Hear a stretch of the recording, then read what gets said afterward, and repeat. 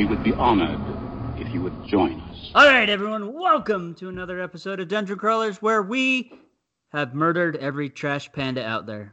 That's right. No. We found a giant trap that trapped every one of them. We used a Snickers bar, and somehow Scott rigged up the world's biggest firework display ever. And unfortunately, well, they went to a different dimension. That dimension collapsed. It blew up. And now you're in the current reality that you now live in. That's right. Welcome. Scott is to blame for COVID. That is every trash panda. And that is the power of rolling too many ones in the same night. Yes, 12 ones in a row. Just you ultimately develop a pandemic. I would like to make the point that I said we shouldn't visit Raccoon City, and Scott was like, no, it sounds like fun. I know. And then he ran in there with glee and happiness. It was like watching, the Augustus run into the giant room in Willy Wonka towards the chocolate river. That was exactly what Scott looked like towards Raccoon City. Oh, Scott, please forgive us. Please forgive us, Scott. We still love you. So much. That's one of the bad side effects of not being on one of the episodes is things just get pointed your direction. Easy target and scapegoat. Yes. I'm going to change the term to Scott Goat from now on. Scott Goat, not scapegoat. Scott Goat. Yeah, there has been many jokes. Anyway, so with that said, now that we're in a new alternate reality and universe, the DC universe. Well, no, we can't say DC universe. They'll sue us. The DCR universe. There we go. There you go.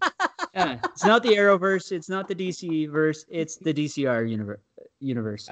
This may be the darkest timeline. We're not sure. Yeah, and we're really not. You never know. He might find another group of trash pandas and then try to recollapse the whole thing again and start over. Or maybe that's why the bees are disappearing. No, just kidding. Oh my gosh, this episode keeps getting darker.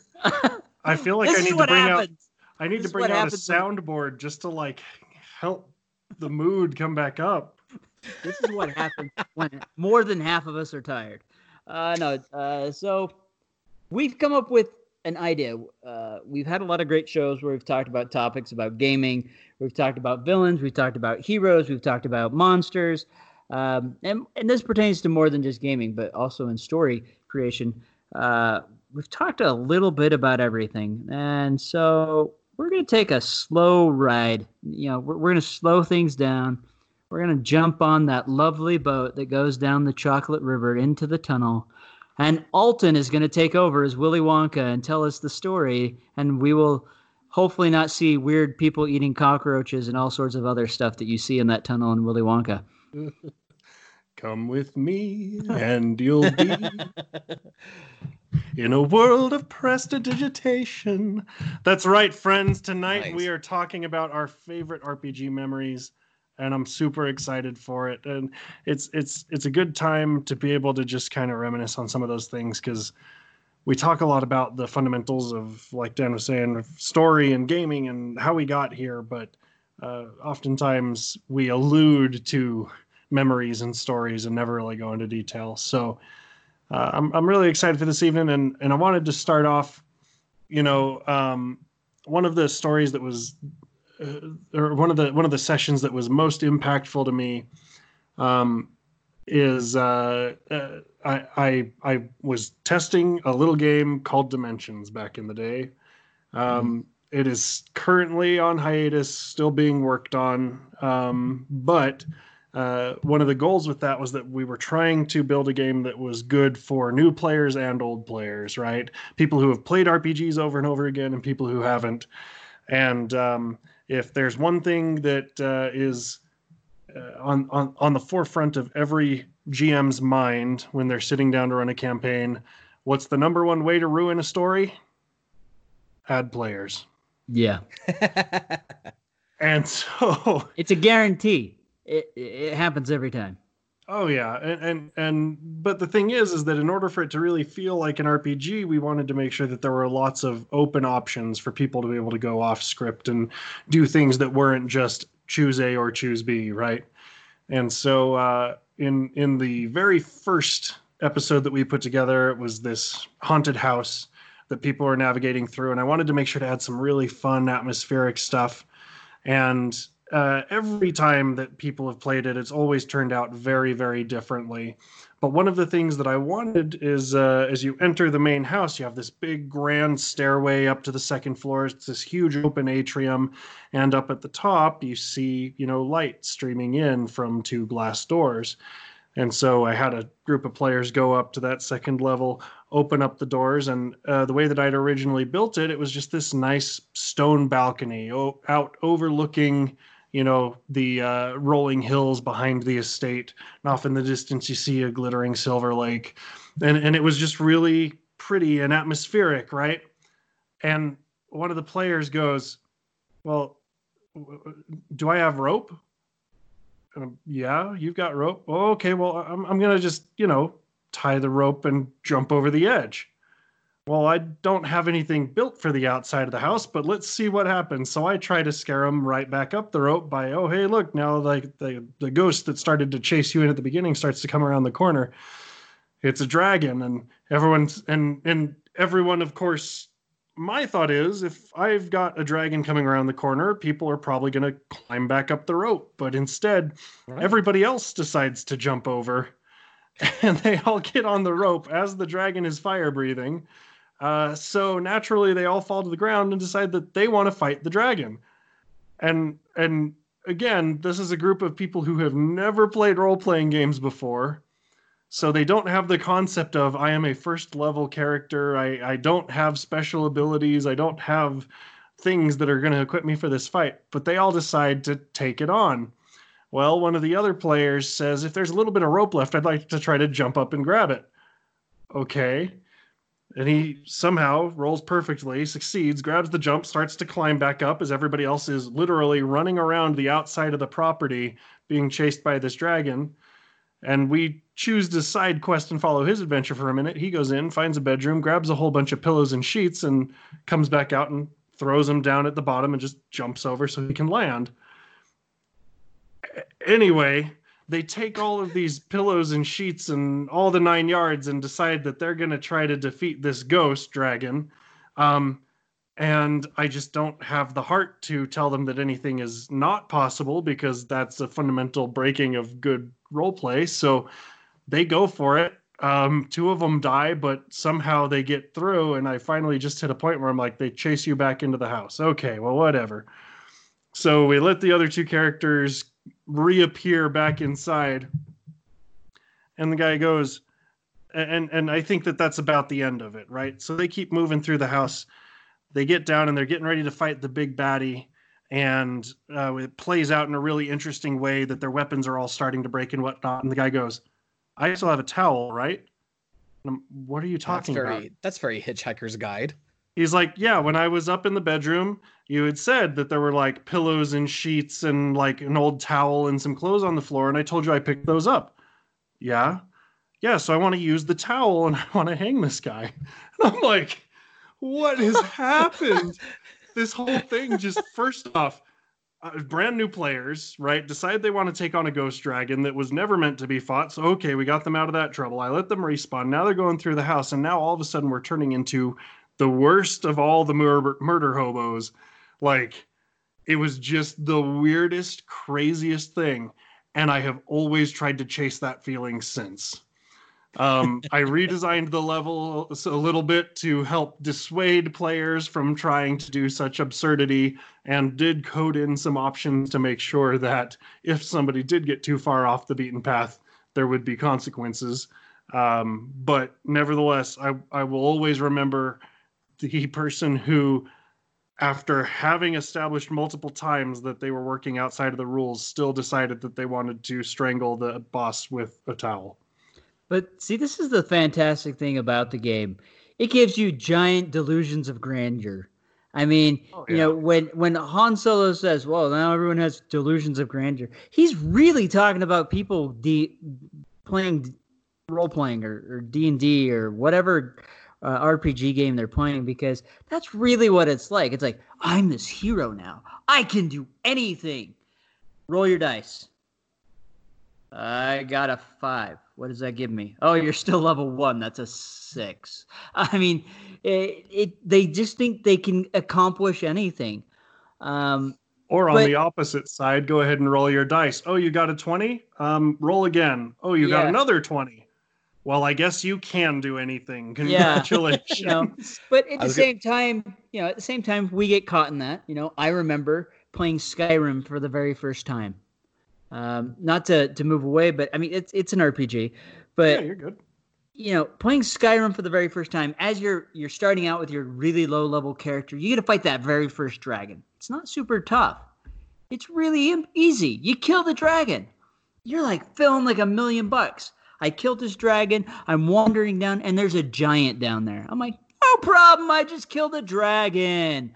I walk up. I swat, the giant with my sword twice. The giant gets annoyed, turns around, and hits me with its club. I go flying 60 feet through the air backwards and drop to the ground dead. I'm like, I'm humbled. I get it. And so sometimes your players need that. They need that humility because they do. feel immortal, and they need to get the crap beat out of them sometimes. It's truth. So that leads to a pretty natural segue, Krebs. What is your favorite crit success or crit failure from a campaign? Oh gosh. There was one time I was running. I have several, and I'm sure you guys do too. But there was one time I was running a Dead Rain campaign, and there was a character who was incredibly agile. He actually was a circus performer, and so he was skilled with gymnastics, acrobatics, and even sword dancing. So even though he was a performer, he was pretty proficient with the blade. But he was stuck in this. It was either like an RV or a trailer, and there was a Zed in there with him at close proximity, and he didn't have any of his weapons. I think it was an RV because he found a roadside emergency kit nearby, and very quickly he grabbed it by the handle and just yoinked it open, and there was a road flare. He grabs the road flare, strikes it hot just as the zombie is coming for him. He's able to parry the zombie's attack, and then with a natural 20 runs the flare into the Zed's eye, into the skull, and just boils the brain, thus Nice. destroying the Zed.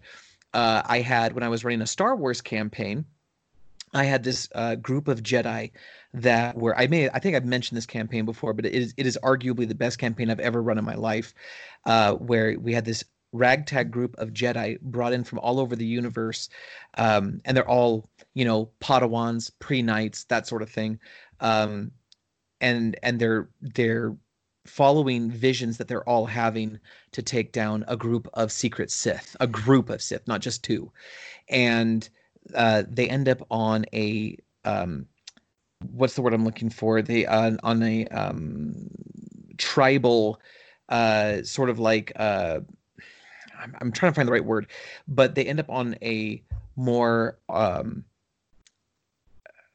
pre-technology type planet. I cannot think of the word. So something kind of like Dathomir or something like that? Yeah. I'm trying to think if it actually was Dathomir. It's been so long I don't remember if I chose that planet, but it's something like that. Okay. And they end up on this planet. They encounter this terrible creature in this pyramid-like structure, but it ends up that it's a Sith Force illusion. And these acolytes, these tribal acolytes that are there, they're physically behind the illusion. One of my Jedi who always he Leroy's every single time, and so he runs in there all Leroy Jenkins style, and he goes to attack this giant creature, not realizing it's an illusion, slashes through it with his lightsaber, runs through it with his body, realizes that he's behind the illusion where there are 3 Sith warriors, each with non-lightsaber weapons, but made of a material that can deflect lightsaber blades. And one of them has a whip made of that material, where it's basically a series of links of this strange metal, all very thorned, all very sharp. And with a natural 20 on my side of the table, he ends up whipping this young Jedi's wrists together, lashing his hands together and him dropping his saber. And then with a flick of the whip, causes it to unravel along his wrist like a chainsaw. Bzzz, and both his hands pop off. And so he ends up with no hands for the next 3 months. Even though we got him some some genetically grown replacements, even though we got him to a place where he could still play his character and stuff, no matter what happened, at some point in the game, we would turn to someone and be like, could someone give Trevor a hand?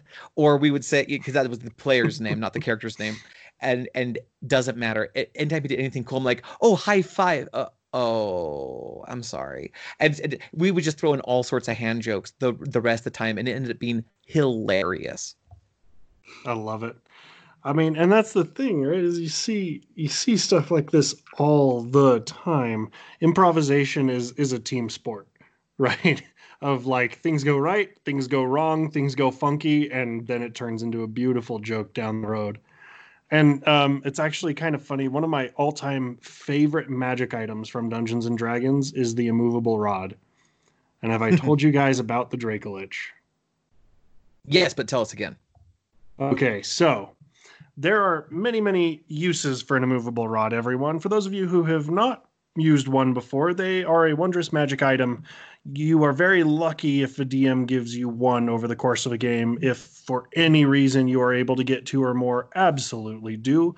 All they are is a little, about a foot long rod, looks like it's made of iron, with a button in the middle of it. And whoever presses the button freezes that rod in time and space. It anchors it perfectly, such that it cannot be moved until the person who pressed the button unpresses it or they die. And even the or they die part is, technically speaking, more homebrew to help dungeon masters. But nevertheless, we're running through this dungeon. We're just right at the start of our campaign. And the whole point of it was for us to see the big bad evil guy get scared away, right? And we're trying to escape with this bit of treasure that we ought not have taken. And the Dracolich, his Dracolich comes through. Gigantic, draconic, skeletal, nasty thing, right? We're running across this bridge, and this gigantic Dracolich sticks its head through. Now, it is almost as big as any of us, its head is. But in a moment of quick thinking, I grab my immovable rod and I shove it up its nose, up into the cavity of the skull, and I click the button. And the DM goes, okay, well, I guess, roll a dexterity check, or I don't remember specifically what it was, an athletics check, I think. Okay, yeah, I got it. Perfect. Okay, well, yep, it's stuck there. And it's starting to thrash around, and so I grab my other one out, and I'm going to shove it up the other one. And so I do, and he makes me roll, and yep, I succeed again. Okay, well, that Dracolich is now very firmly pinned. My rogue jumps out over the side, goes down, gets to the Dracolich's phylactery, and we began our big, huge campaign that we were supposed to be starting at like level, I think it was level 5 or 6, and now we have control of a Dracolich. It was a beautiful, beautiful thing. And I just, I cannot speak highly enough about immovable rods, but I also love it when a plan comes together in the moment. What's another great example of an item or a weapon or something that you've seen that was used not in the way that it was intended, but to beautiful results? So I played in a charity game. I played an old sea dog named Cod. I had a very, very long beard. I didn't believe in cutting my hair. My guy, he'd been out at sea quite often, and he was going a little bald on top, and he'd wrap his beard up around his head, sometimes shove it in his ears so he didn't have to hear sirens, stuff like that. Well, during this campaign, I loved this beard so much.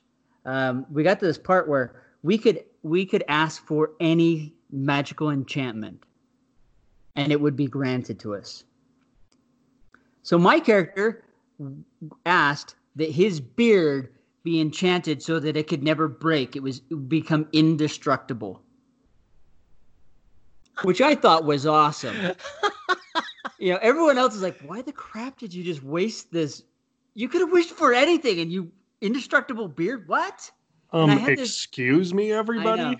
It was long. I mean, my beard went, my guy was, I think he was like 5'6", 5'7", but my beard went all the way to the ground and a little bit beyond that. So, so we get to this point. We have this magic ship that is flying through the air. It's this cold region, and we have this massive horde of harpies that are flying at us. Now, I fight with a giant battle axe. And my buddy, I'm old. I have this other guy. I think his name was Elm. I can't remember his name exactly. But all I remember is I fling my beard back and I launch myself over the side of the boat and yell, "Grab me beard!" And so he grabs a hold of my beard, and I'm just spinning like this, and my axe is out, and I'm just hacking through these harpies. Because my beard is indestructible. My chin's up, and I'm just spinning around at the bottom of the boat, just mowing through these harpies. And then, he pulls me up, and the DM just looks at me and goes, "That really happened?" I'm like, "Yep." And he's like, "Wow." He's like, 1,200 experience points right there. And I'm just like, "Yep." Because that was, it was nothing. It was just an enchanted beard, but it was indestructible. So I had no cares or worries in the world that would break. As long as he held tight, I was safe. It's something unusual that no one would think of, but I turned it into something extremely useful in that moment. And nobody made fun of your indestructible beard ever again. Yeah, the only problem is by the end of that campaign, we all got these really nasty pixie elves things turned us into infants. So I'm like 4 now with this massive beard that's indestructible. Massive indestructible beard. But I'm 4. Oh, man. Speaking of enchantments and items that are impervious to the game, recently we've started hosting Adventurers League over at Mythos, and we're having just lots of little intro games and things like that. And so I pulled up to the table with a randomly generated character, and we start to make our way through this dungeon, and the rogue that had been playing with us needed to leave. And so I was like, okay, well, I guess I'll just start checking for traps then. And the DM's like, what do you mean? You're an artificer. I'm like, I know, don't worry about it. I'll get this taken care of. And so I'm playing this Stormforged Artificer, big automata guy, right? And so I turn over to the gnome bard and I say something to the effect of, Bard, come here, show me what you've got. And I pick him up and I throw him down the hall, tripping all of the traps. And and he wasn't particularly happy about it.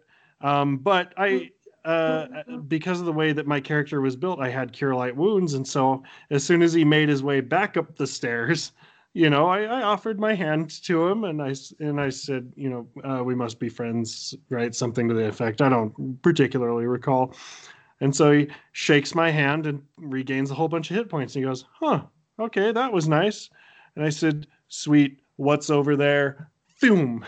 And the DM's like, "Okay, you got to make an opposed strength check." I'm like, "Deal, let's do it." Little teeny tiny gnome. He happened to be min-maxed so that he had no strength. And I happened to have strength as my highest. And I chucked him down the second hallway. It became a recurring gag for the rest of the night. And when the player didn't come back the next week, it's okay. He's a friend of mine. He wasn't offended. He got the joke. But when he didn't come back next week, the DM decided to award me a special magical item that was a gnome dart. A gnome dart. It was beautiful. So then I got to actively use it. However, at leveling up as an artificer, I got to have a limited number of enchantments on items that I controlled, one of which could be returning, which means that if you have a ranged weapon, you can throw it and it will return to you at your command instead of needing to go and pick it up or anything like that. And so after the DM has said that I have this known dart, I'm like, okay, well, what are the stats? How do you want me to set it up? And he says, well, basically just treat it like a dagger. I'm like, okay, so would you consider this a martial weapon, like a thrown weapon that I can use? And he says, yeah, that's exactly what I had in mind. I'm like, awesome. And I just sit back and go real quiet to the end of the night. And then sure enough, there comes a point where it is time.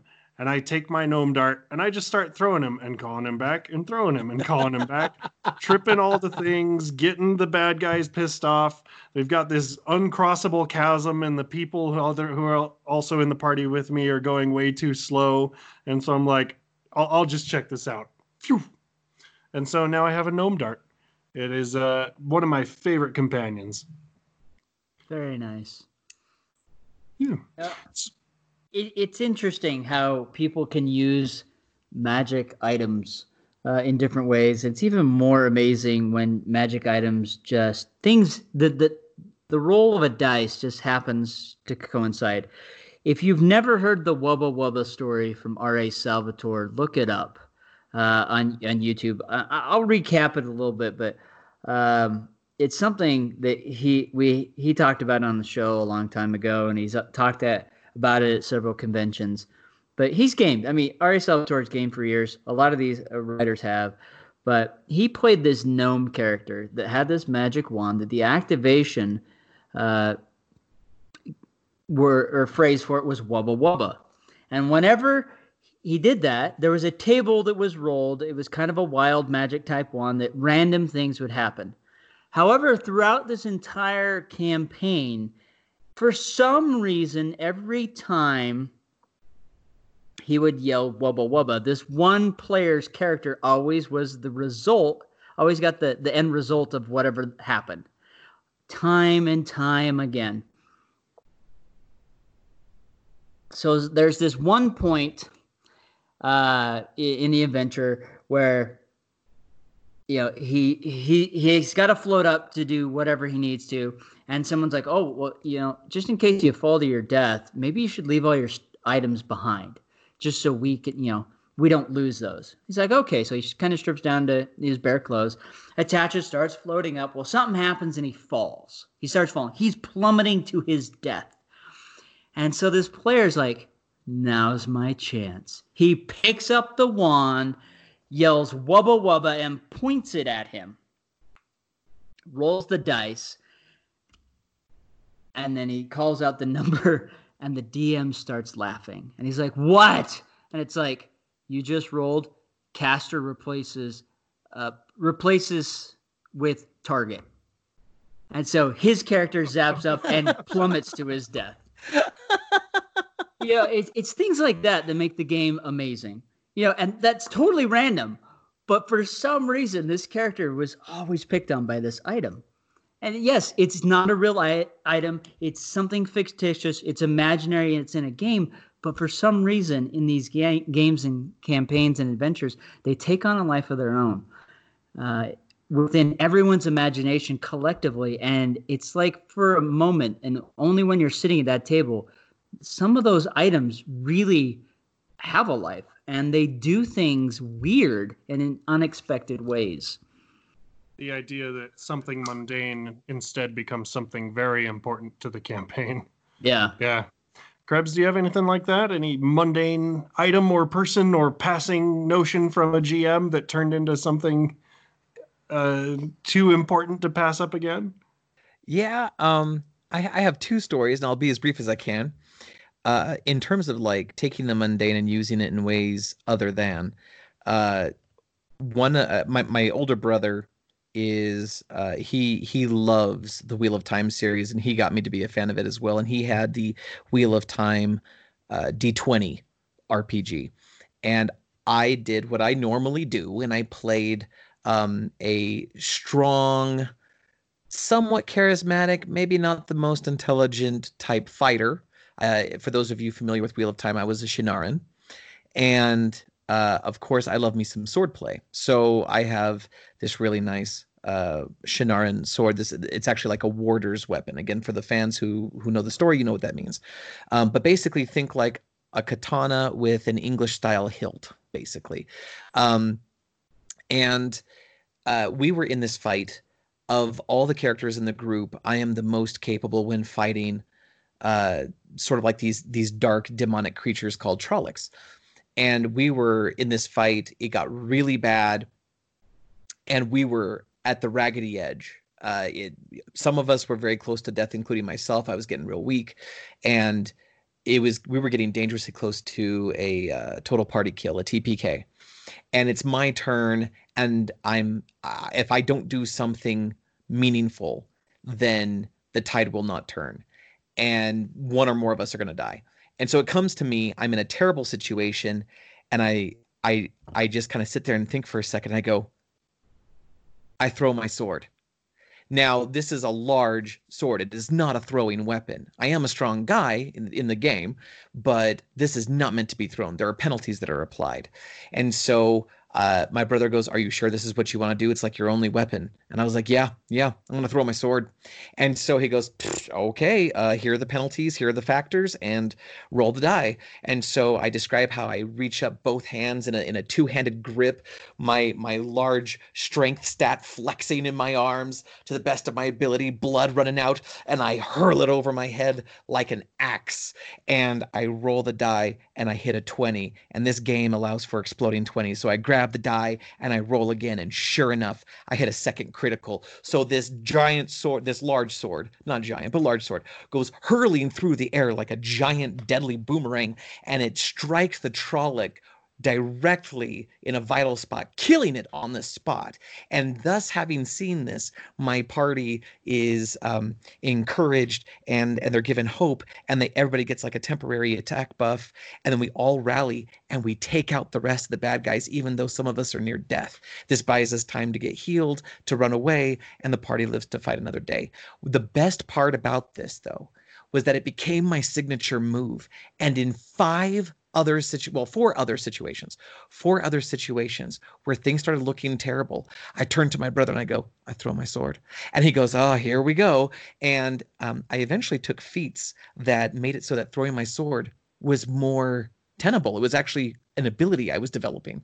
And so I actually saved myself or the party on 4 other occasions by doing something I shouldn't have done. And then, of course, the real punchline drops when on the 6th time I tried this, I hit an invisible shield that I could not see because I do not wield the 1 power, and I now lost my sword, and now I was hosed.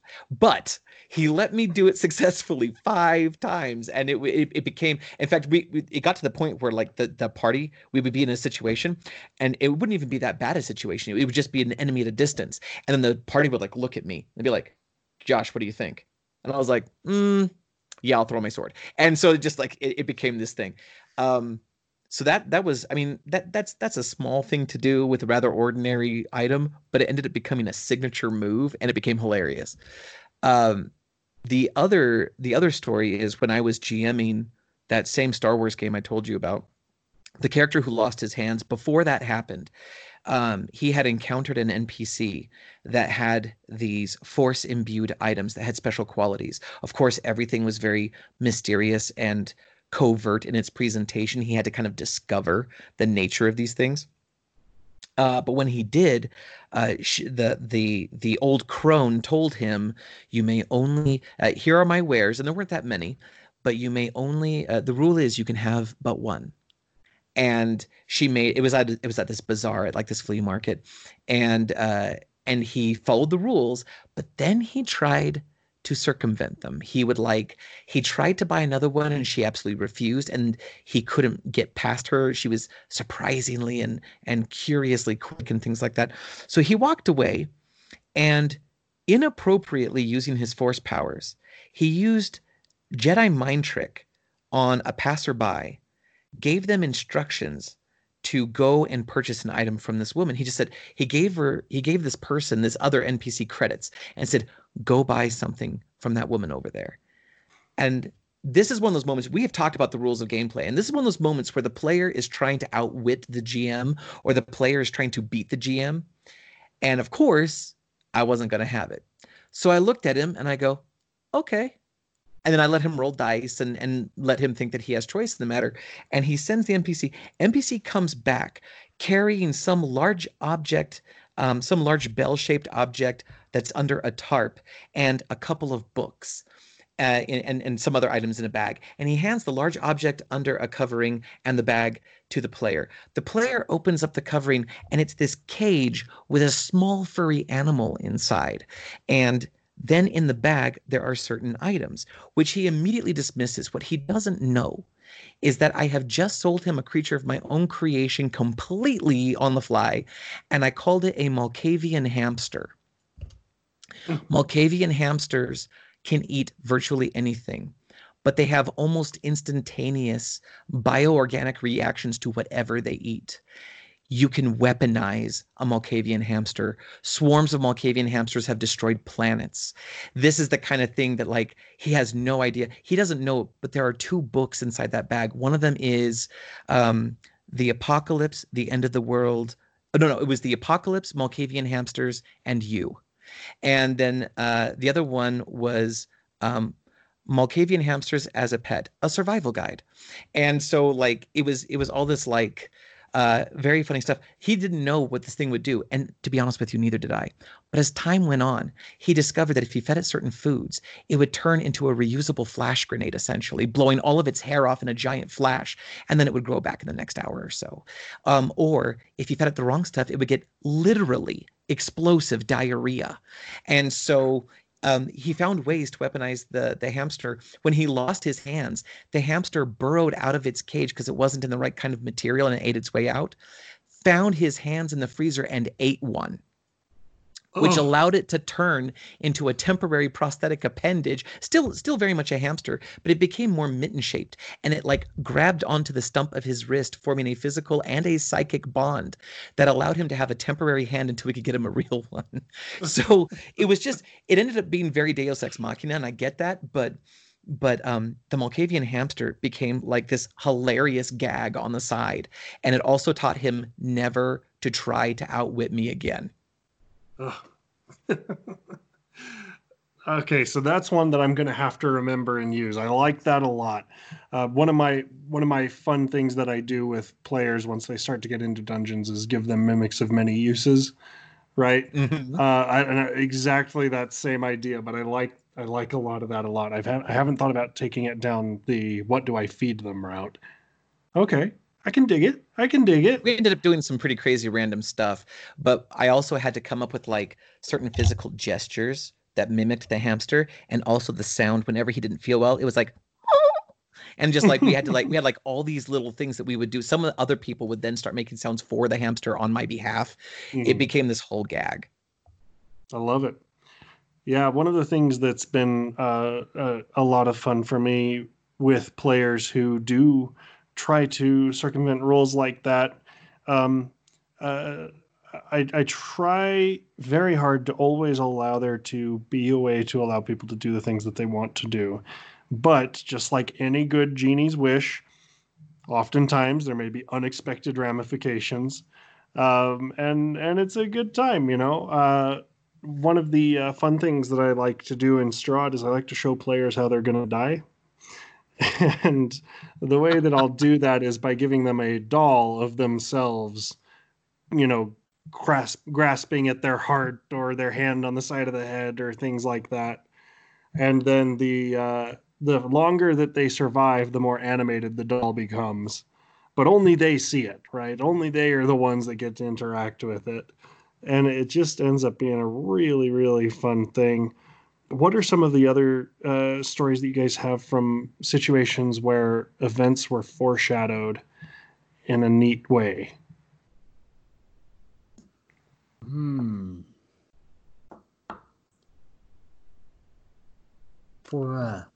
trying to think. I'm trying to think of some right at the moment.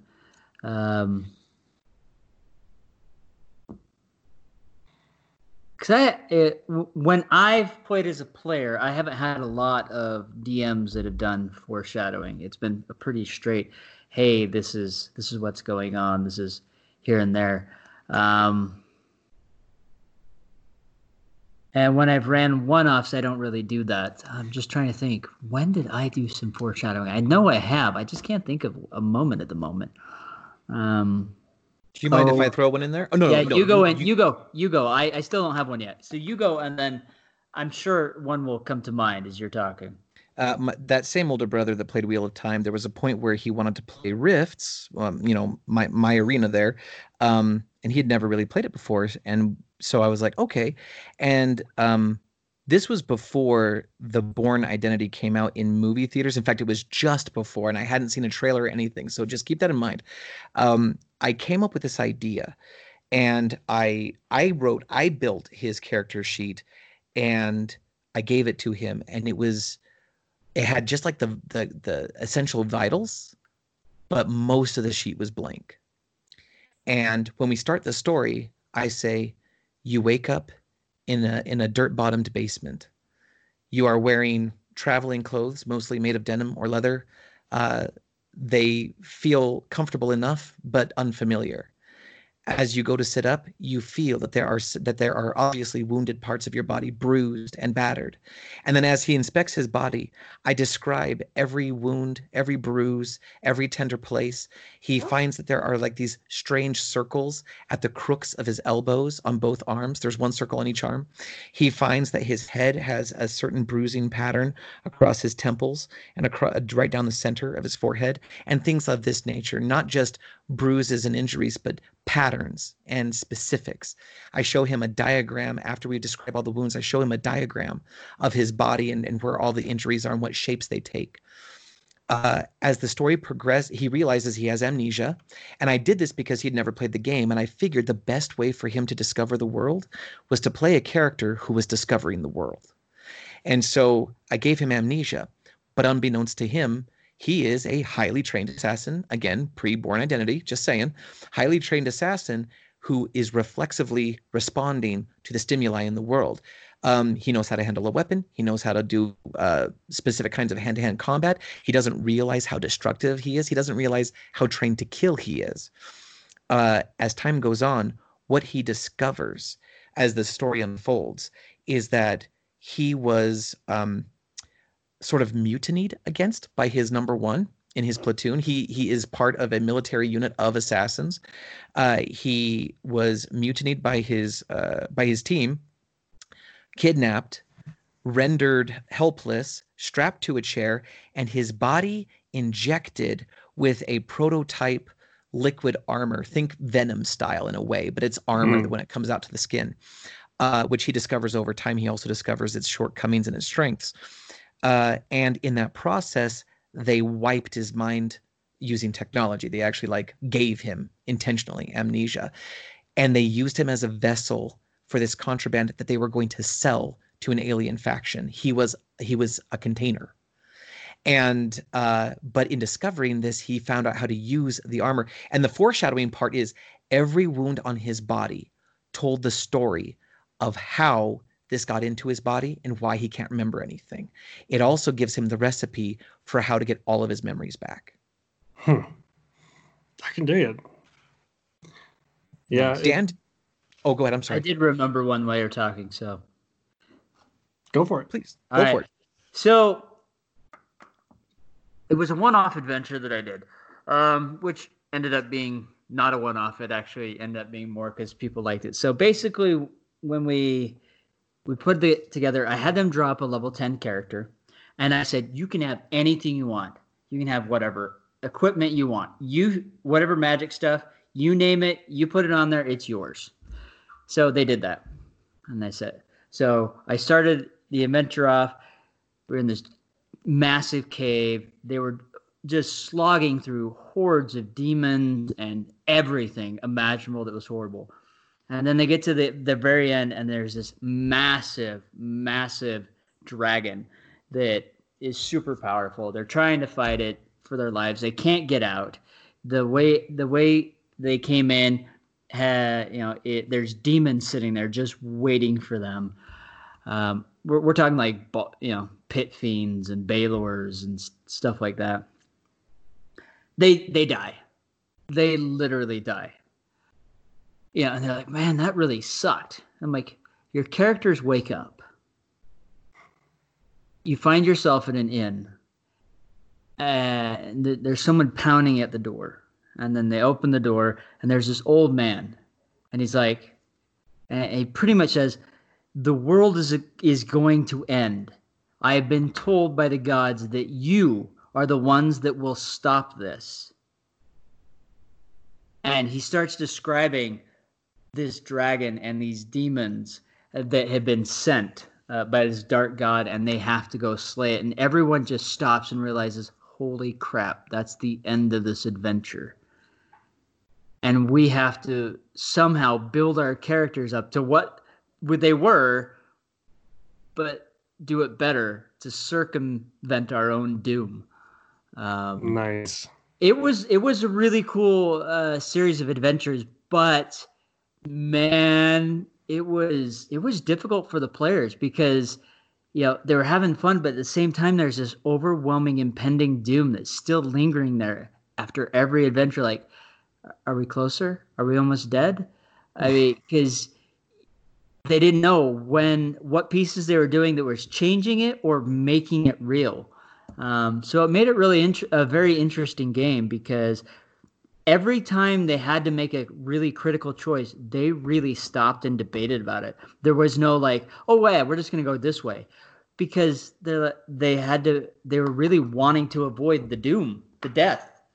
Yeah. So I've never ran a game quite like that, with players so like, oh crap, and just like, unfortunately, it would kind of stall the game a little bit because they would really evaluate that out. Yeah, but it also gives the players, for the first time that I've ever heard of, permission to metagame, right? Yeah. Like, you gave them meta in the game. Yeah. And so that's brilliant. I've never even thought of that. That is genius. Yeah, I really, really like that device. I will probably end up stealing it and implementing it at some point. That's okay. I am a collector of information and torture techniques. No, it's okay, because you do have a lot of metagamers. You have people that try to metagame, and when you kind of like pull that wall out, and it's like, and say, okay, here it is. You have it now. It kind of takes that away in a way. And now, your players, instead of like, oh, I want to be this big, massive guy, I don't care. The Death Knight strolling down, who cares? I'm gonna go after him and kill anyone in my way. Instead, they're like, if I kill him, which path am I going down? If I run away and take the villagers with me, is that changing history? Because they don't know the history that led them to that point. They just know the end point. So it was lots of fun. I love it. One of the things, I'm running Curse of Strahd for a group of, 9 players right now, and 7 of them have either played or DM'd it before. So I've given them what I call prescience, where I tell them outright, if you see something that you have seen before, as long as you can work it out in a way that makes sense in character of, I have a feeling, or I have had this dream, or I was, once encountered an old woman on the side of the road who told me to watch out for, right? Like, if ever you want to work it in, you are more than welcome to work it in. But I also warn them that the mists of Barovia are constantly shifting, and oftentimes it's difficult to scry into the future when it's moving like that. Yes. And it makes for a lot of fun. But similarly to one of the things that you did there, one of the other things that I love to bring into campaigns is the idea of everybody gets one. Meaning, when you're creating your character, I want you to choose one thing that you just think is really cool, that steps outside of the rules. And it needs to serve a purpose for your character, but whatever makes sense, everybody gets one thing. And for some players, they just choose to like bump a stat a little bit more, drop another one, whatever, things like that. Other times they get really into it and use it as a huge character building moment, and I love that too. But one of the favorite things that I've chosen for a character that I played a paladin who who grew up in a very wealthy, well-known, well-respected family, went out into the world to study, to become a paladin, to grow his magics and his powers. And as he was on his way home, the Nameless One just kind of showed up, said, "Hey, how's it going?" Right? And at first, of course, he was very shocked or whatever. But no, Please no, tell me no. they battle for a golden violin. No, not quite. It's even better than that. And he says, no, don't worry. I'm not here for you. In fact, I'm here to help you. And he says, now, the thing is, you're becoming more powerful all the time. I could see you being a powerful enemy, but sometimes it's more helpful to have allies than enemies. And he says, so, if you ever need any help, here's all you need to do. And he gives him a quick little set of words to call out if he ever Wubba needs wubba. help. Yeah. Shazam! But at any rate, so the paladin finishes making his journey home, and as he crests the hill, he sees that the mansion that he grew up in is on fire, that the door has been busted down, and that there's signs of struggle and all kinds of things. And he, of course, gets very panicked, begins to fight his way in, starts to get really beaten down. And as he turns the corner into the great room, he sees his whole family cowering there under the hand of some people who are about to kill them. Snaps, and the first thing that comes to mind, and the Nameless One appears and saps the life out of all of the people who are attacking the family in the room and heals his family. And he, of course, drops down, starts to talk to his parents. What's going on? Like, what's happening? And the father says, son, like, there's something you need to know. Our wealth and our fortunes and our good repute, it's come somewhat dishonestly, and now it's starting to catch up to us. And it turns out that his father and mother have knowingly been part of this syndicate for generations, that they were hoping to get their son out from it, but it turns into this very negative thing. And in his anguish, he starts to kind of lose it, and he saps the life out of his entire family. Of course, the Nameless One shows up and says, now, you don't think that magic is just somewhat infinite, right? He says there are many planes, many corners of the universe, and whenever you take something, whenever you do something, you're taking that from somewhere else. And so I've granted you the gift of healing. And so now we have a paladin who is geared as a healer, and my one thing was that as a bonus action, I could heal anybody for as many hit points as I wanted to, but it had to come out of my personal hit points permanently. And the only way that I could recharge those hit points was to have a willing creature give them up. I could not trick them. I could not coerce them in any way. They had to know what they were doing, and they had to know that they were giving up their life to do so. And it made for a really fun character, but it also created some really cool mechanical bits inside the game. Conflict about every time that I'm casting a spell, every time that I'm healing somebody, I know that I'm taking that from somewhere else. Created a really cool character arc to learn that the same was also true every time we do good acts. We're taking power away from the Nameless One and from those who would destroy the planes upon themselves, right? It was a really, really fun thing. But I always love those types of situations where you create things that exist outside of the regular rules of play in such a way that it inspires the story to continue. Well, and I mean, that's kind of the amazing thing about this. Looking at, say, D&D, Forgotten Realms, stuff like that, Dragonlance even, magic is like this infinite source. You can cast spells over and over and over. There's no real balance, but you just created some balance.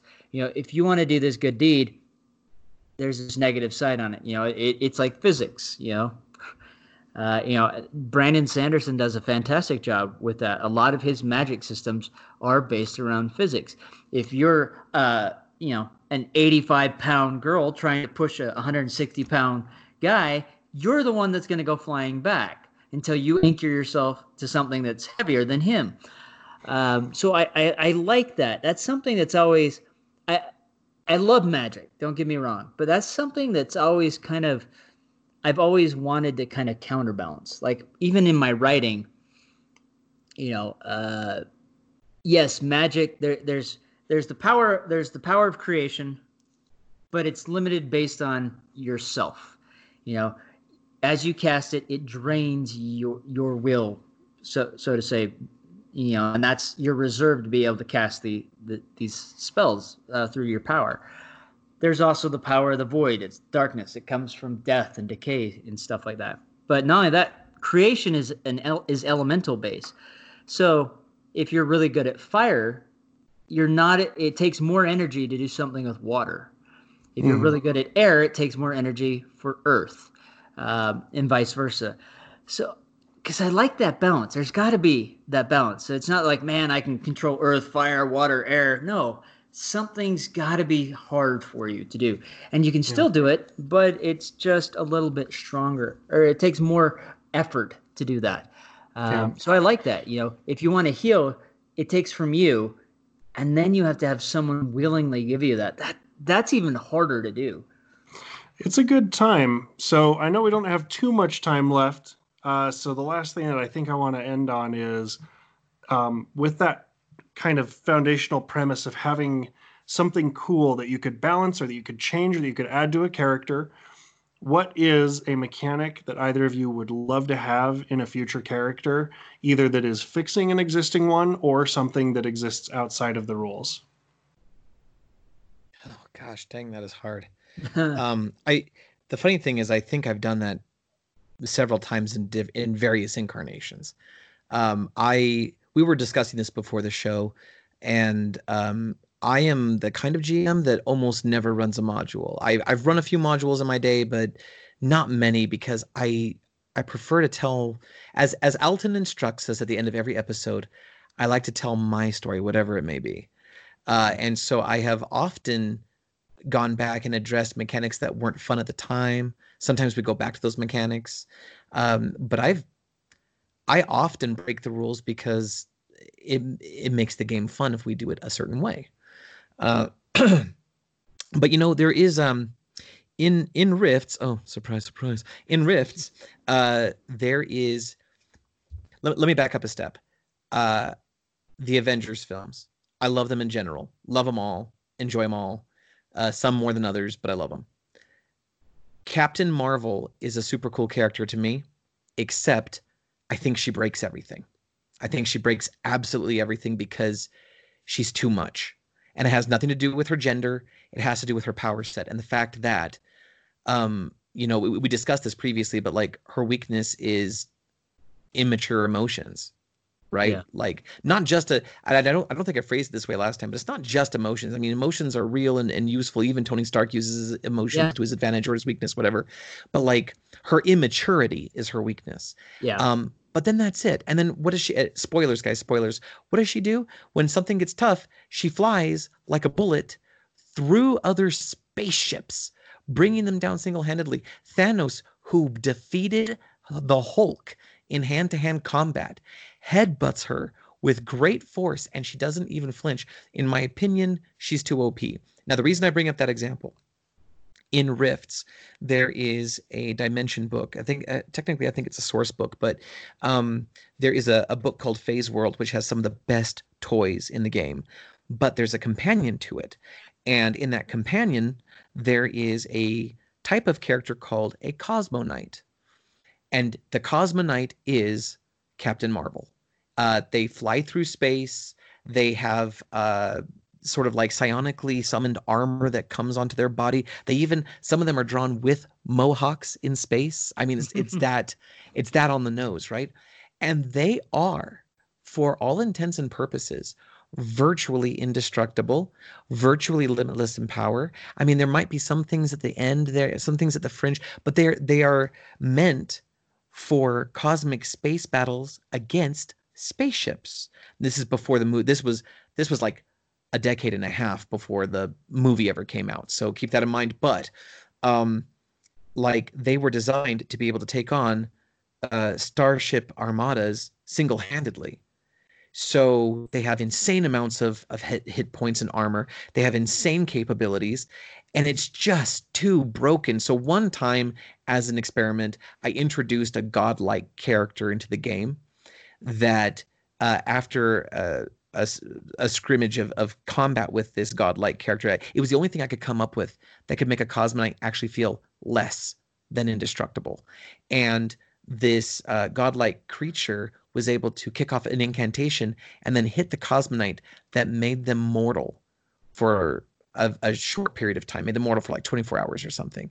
And then the godlike creature stepped away, but much like the Nameless One, started pulling strings, and every bad thing that could show up started showing up around this cosmonite and threatening their life, because now they were completely destructible. So in answer to your question, is there a mechanic that we wish we could change or whatever? I love the concept of the cosmonite, but I hate how indestructible and how invulnerable they are. I would like to fix that so that regular player character type models are never undefeatable. Nice.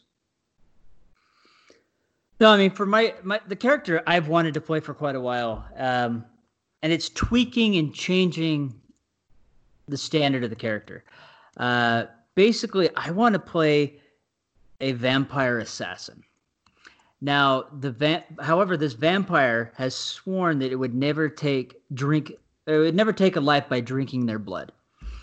So he's more of a psychic vampire. So he feeds off of their fear and stuff like that psychically.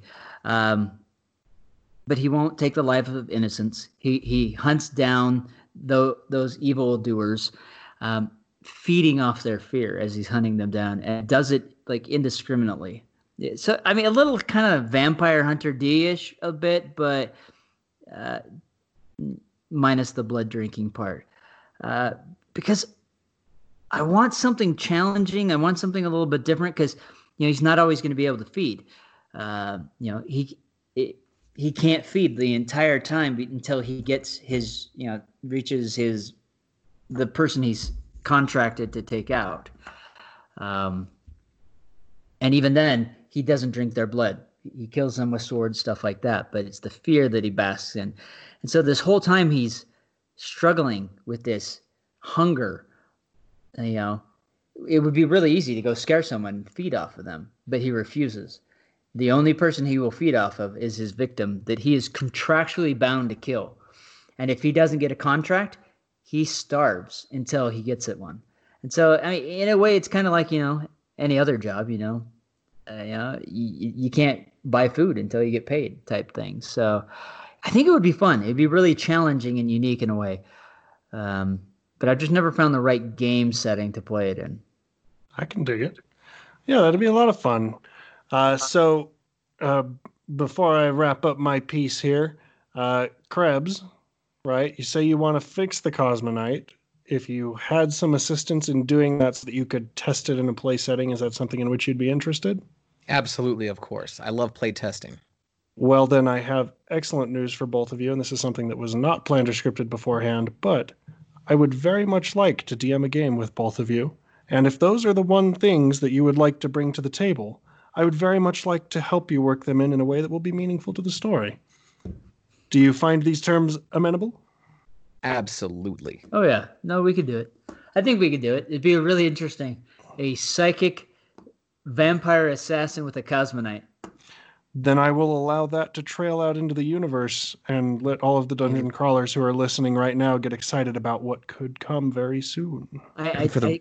I totally can see myself jumping on your back and riding you through space.